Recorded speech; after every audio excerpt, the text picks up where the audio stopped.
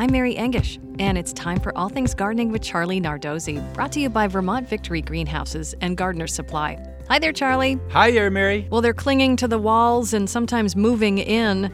Personally, I think one ladybug's adorable, but hundreds is kind of scary. Can you tell us about what's going on with all the ladybugs? Yes, these are the Asian ladybugs. They've been around for over 100 years in our country and actually are the more dominant ladybug in the forests and gardens right now. They're good guys. They're like the native ladybug. They do a lot of good things, eating aphids and mealybugs and scale and all kinds of stuff. But they also like to congregate. And in the fall, normally they would congregate up in cliffs and rocky ledges where it's nice and sunny and warm, and they'd hibernate in groups there. So they see your house and they say, oh, I'll go in there instead. And on a sunny, warm afternoon, you see them congregating on the side of your house, on the windows, just looking for a way to get in. Now, they will get in, and they are very good at sneaking through little cracks and crevices. They only need an eighth of an inch opening to get into your house. Then once they get in your house, really all they want to do is just hibernate.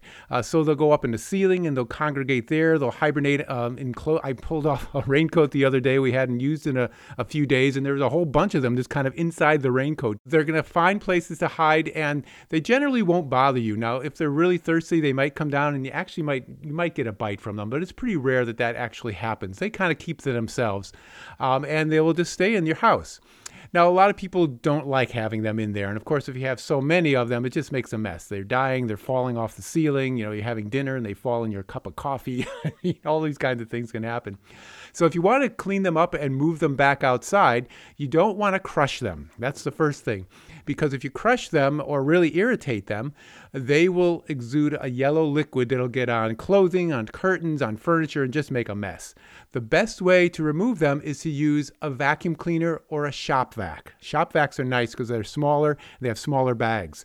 You put a new bag on, so you take the old one off, put a new bag on, and then you just suck them up. You just suck them into the bag. And then the key is to take that bag right off when you're done and go take them for a ride somewhere and let them go off in the forest somewhere. Because if you just leave the shop vac around, they're just going to find their way back out again, and there they will be back in your house again.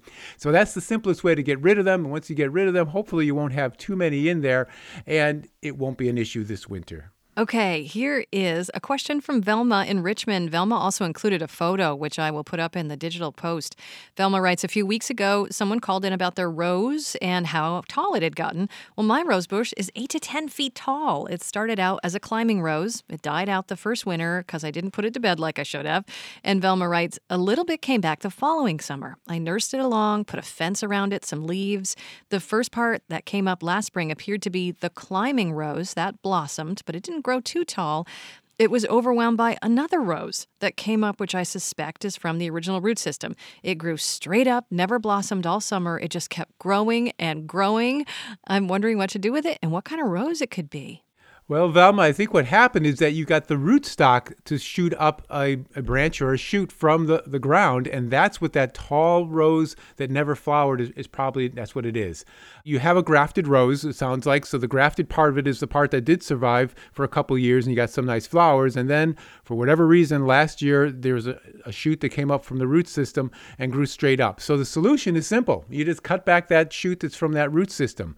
Take a look at the rose itself. There's usually a bulge where the graft union is. Anything that emerges from that stem below that bulge, that's going to be the root system rose and not one that you want to keep. Anything at the root graft or above it, that's going to be the variety that you want to keep. So you save any branches for that.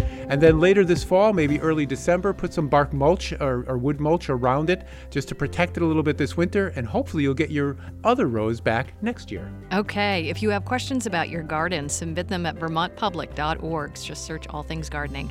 And listen to this wherever you listen to your podcasts. Thanks, Charlie. You're welcome, Mary, and I'll be seeing you in the garden.